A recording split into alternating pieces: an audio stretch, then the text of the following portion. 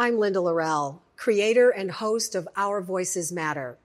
Why this podcast and why now? Because it's time for us all to take a deep breath and listen. I am a journalist, business owner, keynote speaker, founder of an education nonprofit, wife, mother, daughter, sister, dancer, and lover of life and my country. And like so many of you, I am deeply distressed at the deteriorating level of discourse in our democracy. This podcast is my humble attempt to do something about it, one story at a time. It is my hope that as you listen to and watch the stories of someone you might consider to be the other, that you will somehow see a glimpse of yourself and be reminded of our common humanity. So what do you say? Let's take this journey together. Welcome to Our Voices Matter, a podcast dedicated to empowering us all to better understand each other. Our goal, to replace fear with knowledge, disdain with respect, and hate with love, one story at a time. So let's get to it. I'm so excited to have Julia Cuba Lewis here with us today. Julia, I remember when I first met you. Julia is the director of this incredible organization, executive director of this organization called Girls Empowerment Network. And your mission resonated with me right away. So please just tell people briefly what GEN is and why it's so important. Well, we believe that girls are powerful. And so our entire mission is about helping them to discover that they're powerful people. We do that by teaching them what's called self-efficacy, which is a girl's belief in her abilities.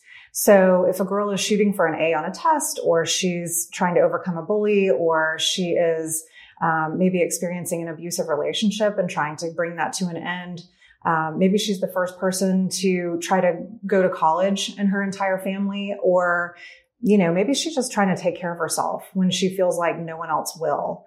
When girls go through our self-efficacy curriculum, they begin to believe that they can do it and they become powerful. What is the curriculum? What happens? What do they go through? It's a curriculum that we deliver in schools, and we also have them in summer camps and then conferences. And so this curriculum is 20 modules.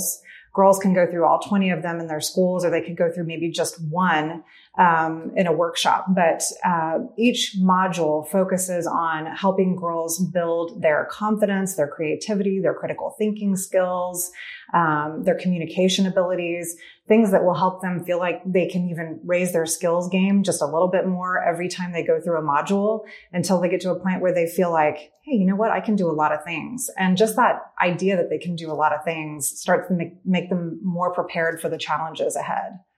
So the organization's based in Austin. Yes. And you recently expanded to the Houston area. We did. And are those the only two markets that you're in now? We're in Dallas too. Awesome. Yeah. Awesome. Yeah. So what's your overall goal?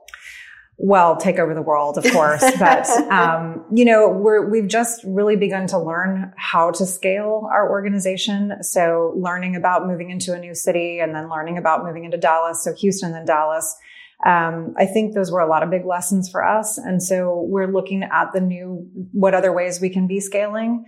And ideally, I'd love for us to be able to do our work nationally. So before GEN, and I want to come back and delve into it a little bit but it's tied together because you've spent your life doing this kind of work. Mm-hmm. How long have you been with GEN now? I'm in my 13th year. Wow, 13th year. Okay. But before that, you were involved in an amazing film called Troop 1500. Mm-hmm. Tell people what that is and why it's so important and how it connects to GEN. Absolutely. So my work with the Girl Scouts was to facilitate this Girl Scout troop of girls whose mothers are incarcerated. And basically, our entire focus was how to break the intergenerational cycle of incarceration. There was a judge one day, many, many years ago, who was looking at all the people who were coming through her courtroom, and she noticed that she had a grandmother, a mother, and a daughter from the same family on the same day, all for different crimes. Oh and she just said, there's something that is intergenerational happening that is specific to women and girls. And so she hypothesized that there would be a way that we could go in and intervene in families to break that cycle of crime. When you look at the statistics for girls whose mothers are incarcerated, they are 8 times as likely to go to prison than their friends or their peers whose mothers live in the free world. So the cards are stacked against them. And so for that program in particular, our entire objective was to put those girls with their mothers so that they could become more familiar with who their mothers were and not carry the shame that they had about their mothers being incarcerated and the guilt. There was so much guilt for them. So we wanted to break the shame and the guilt for them by putting them with their mothers instead of having them be separate from them, especially in critical years, like from the age of 8 to 16. I was just going to ask you, what's the age range of the girls who were involved in this program? Yeah, we had girls who were between 8 and actually we had some 18-year-olds too, 8 to 18.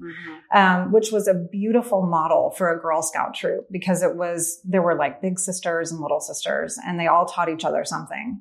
And they all got to know one another's mothers. We actually would go to the prison and take the girls into the prison and spend, 8 hours. We would start with, making some lunch together where food is such a tradition and it's such an important and family type activity. So we would make lunch together. We would have, activities where the girls would just get a chance to roll on the floor with their moms and have nap time and talk and tell each other about the things that have been happening in their lives. And sometimes there'd be tears and there would be the guilt that they couldn't be with each other around really important and special occasions. We would do group therapy. We would have just group dialogue where we were talking about what our goals are as a group, what each other's individual goals were.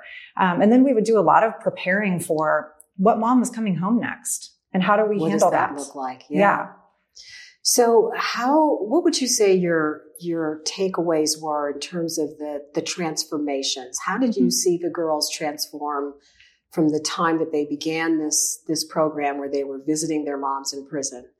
And how long was the program itself when they were doing this? Well, they could stay in the program as long as they were a child. Okay. So by the time they're 18, they would graduate. So it could be over a period of years. Absolutely. So tell us about the transformations that you witnessed. Yes. So imagine a girl is at home one morning and there's a knock on the door and she goes to the door and it's the police and they're asking for her mother. And the mother comes to the door and they arrest her and they take her and put her in handcuffs and put her in the car. And the mother is saying, "Don't worry, I'll be okay. Don't worry, I'll be okay." And there's an aunt or somebody at the house who now takes over the relationship with this child as the guardian. So what happens for that girl at that very moment is that she thinks it was her fault that mom got arrested. She thinks mom was doing something wrong, but she was having to do that in order to protect her child, which by and large is true. The average age a woman goes to prison is 29 years old. The reasons that women go to prison are specifically around domestic violence. They're around drug addiction. They're around prostitution. These are oftentimes things that are related to their effort to cope with their situations. And if they have children, they're stealing things to take care of their kids. They're working to try to find the money to feed their children and pay rent. And so the girls see that. They know that their mothers are struggling to make ends meet. And when the mom gets arrested, they take this sort of position of feeling guilty as though they were the very reason that mom broke the law. However you want to see that, our objective was to help those girls go through a process of letting go of that, because that is a big weight for a little girl to carry her whole childhood. So what we saw would happen is, our girls we'd go to that prison week after week after week, and girls were getting a chance to be with their moms, talk about what was going on in their lives, express their anger. And there would be a point where that child would, she'd be asking mom about how she felt about everything and when she thought she was going to get out and what it was going to be like when she got out, and would they live together in the same household again, or would mom live somewhere else? And so there's a lot of questions around that. And at some point, the girl would have a revelation that mom also made her own decisions and that it wasn't all that child's fault. And that revelation took some time to get to. We sometimes saw that last, 2-3 years for a girl to go through the process of beginning to figure that out. But once she figured it out, then she'd become really angry and sometimes want to skip the prison visits, would come to our troop meetings that weren't at the prison, but did not want to go to the prison visits, or they would go and be really quiet and stiff and unable to communicate with their moms. Moms would want to know, how come you haven't been writing me? I've been sending you all these letters and you're not writing me letters back. And the girls would say, it's not my job to do that for you. And they were right. It wasn't their job to do that. And, so the girls would kind of come to this place of reflecting on their anger at some point and be able to talk about that with a counselor in our group or with me or even with the group as a whole. And at some point just decide that it's okay what has happened and it doesn't have to define who she is. She doesn't have to carry that weight any longer. She can let go of it and forgive her mother. And so the forgiveness stage would happen. And that would look a lot like the girl finally writing a letter back or coming to a prison visit and really opening up and asking the mom some more questions, but recognizing that her mom might not have all the answers and that life is just really a lot more complicated than she realized.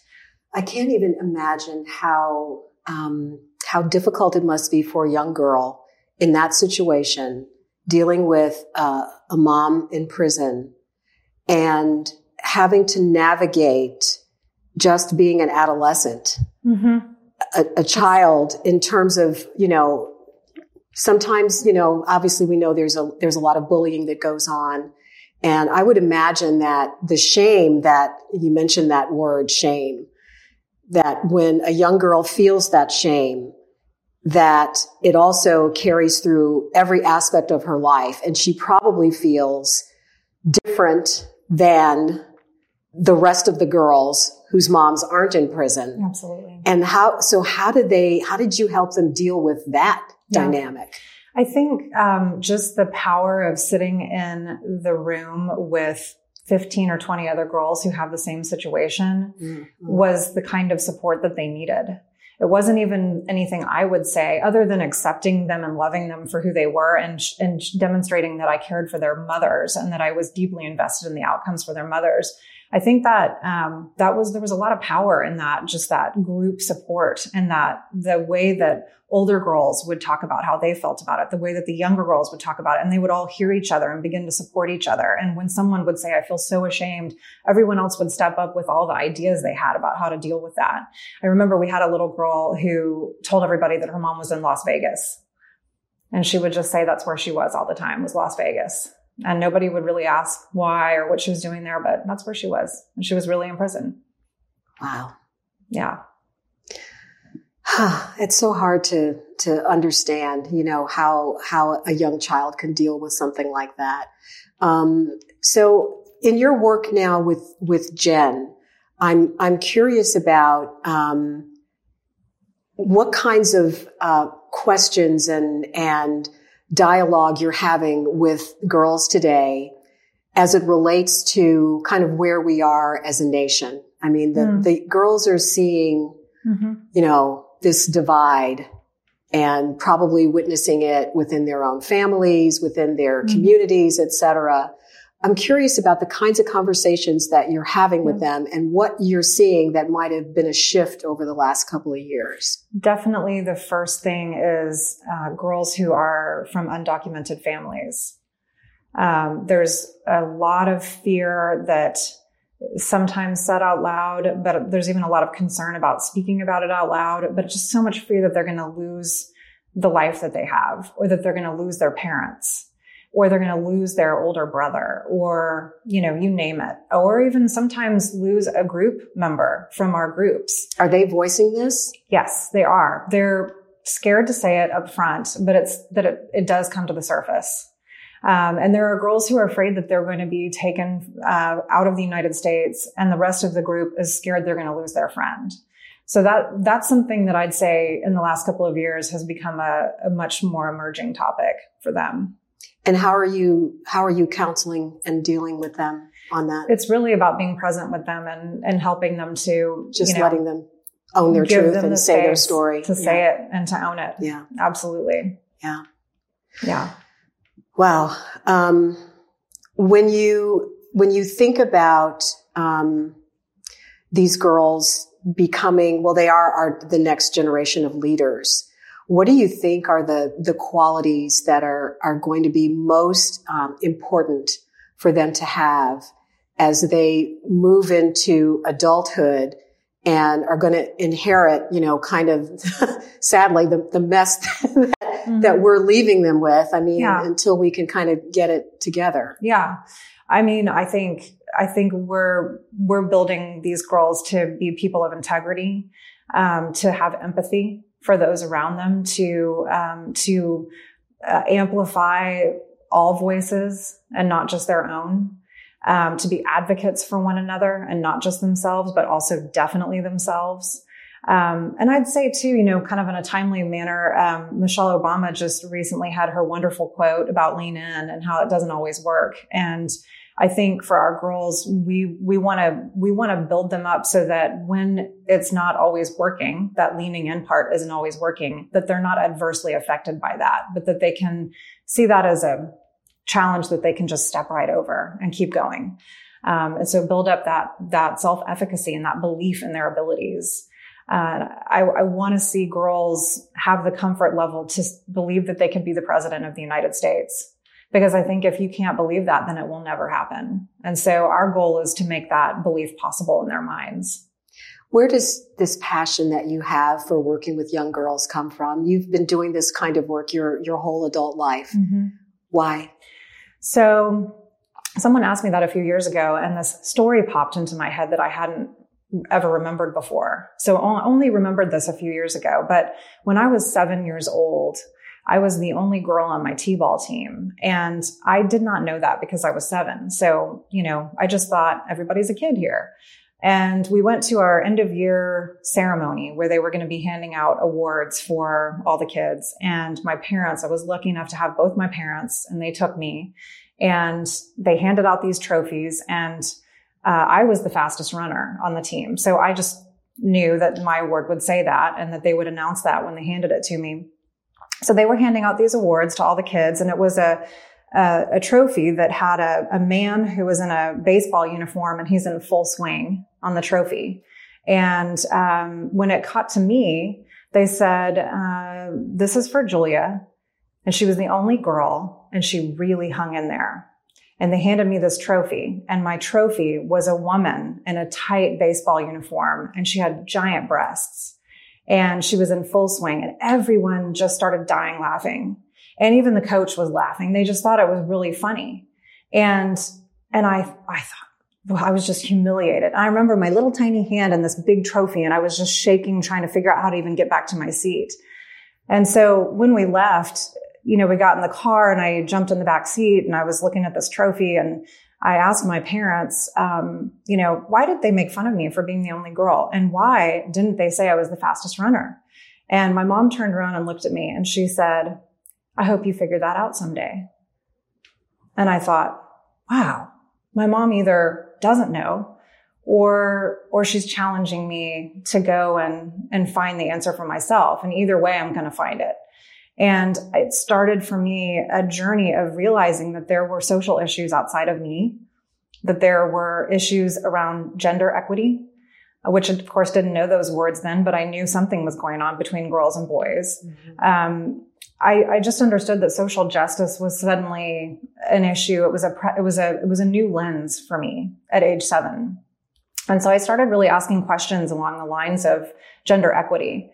And made it my way through elementary, middle, and high school, wondering, asking questions, irritating people, pushing buttons. People didn't want to have to answer the questions that I had. There wasn't a place for me to go to say, why is it this way?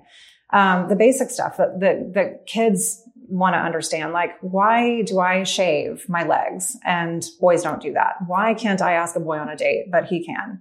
Why, there's endless, why do I have to wear makeup and boys don't? Why do we wear dresses and they don't? It was these sort of very basic questions. Right.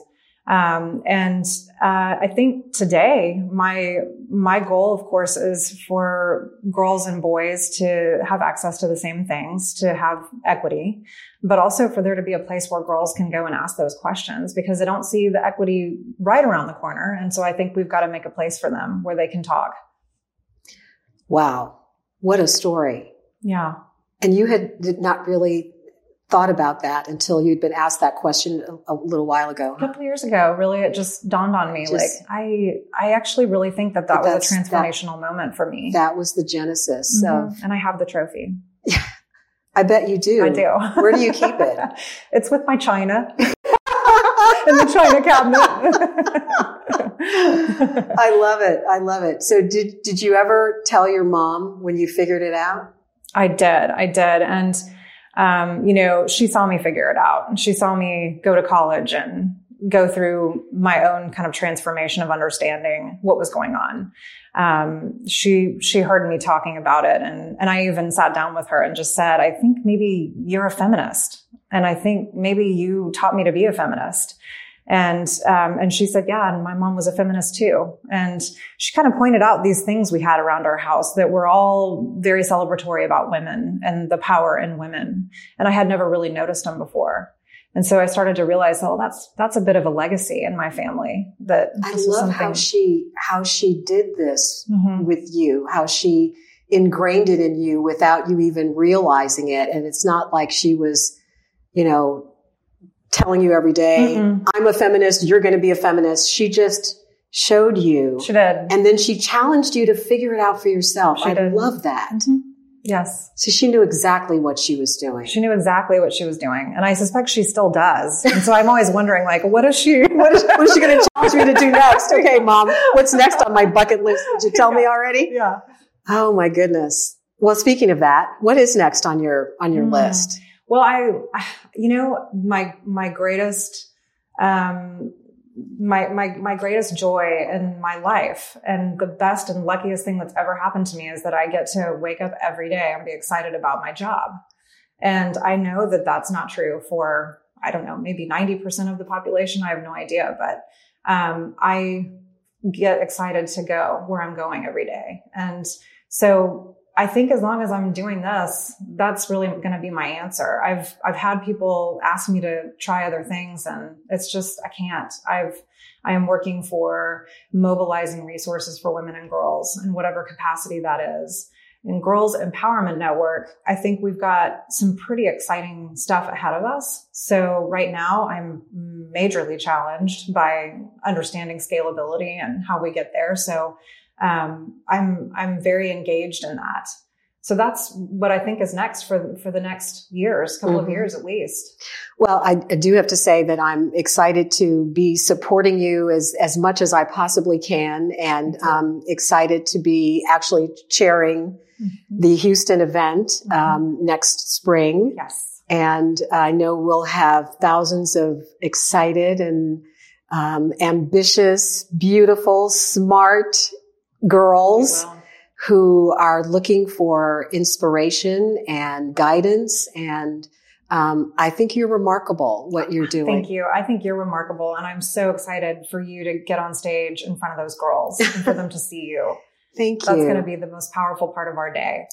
Well, I don't know about that. I will give it my best shot, but I really thought it was important for me to sit down with you for this podcast, because I just think that what you're doing is helping to empower young women and to give them the understanding of what it is to be a good citizen in the world, starting with themselves, and to develop empathy. And it's something that we need, as you have said so beautifully, in this crazy time that we're living in. If there were one thing that you wanted to leave with our audience today, in terms of just giving us some hope of what's to come, especially since you do so much work with the next generation, what would that be? Yeah. It just makes me think of a story right off the bat, that question. We had a group in a school, where a 5th grade girl was undergoing our curriculum, and the activity was where they were supposed to draw a comic strip. And in the comic strip, they were the superhero, and they had to pick what their power was and then tell a story. And so this 5th grade girl said that her power was to be able to control the wind, and she would use the wind in certain ways and manipulate it so that she could save people's lives. And towards the end of her comic strip, she woke up one day and her power was gone. Her superpower was gone. And she had to have a moment where she really thought about, well, what do I do next? How can I keep moving forward? And what she realized is that she was already powerful without it, and that she could keep changing the world and saving people's lives. And so she did. And she was a superhero.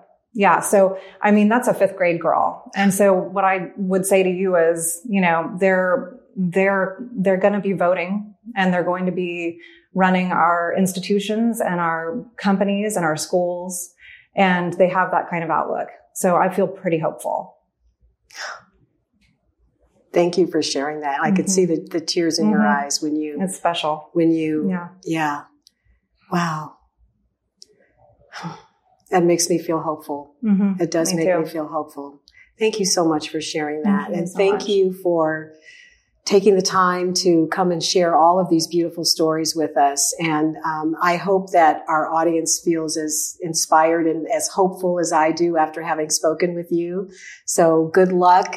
Keep doing this great work with Girls Empowerment Network, and we'll be cheering you on, and I'll be there supporting you as much as I possibly can in the days and years to come, because it's really, really important work. Thank you so much for having me. Thank you, Julia. Thank you.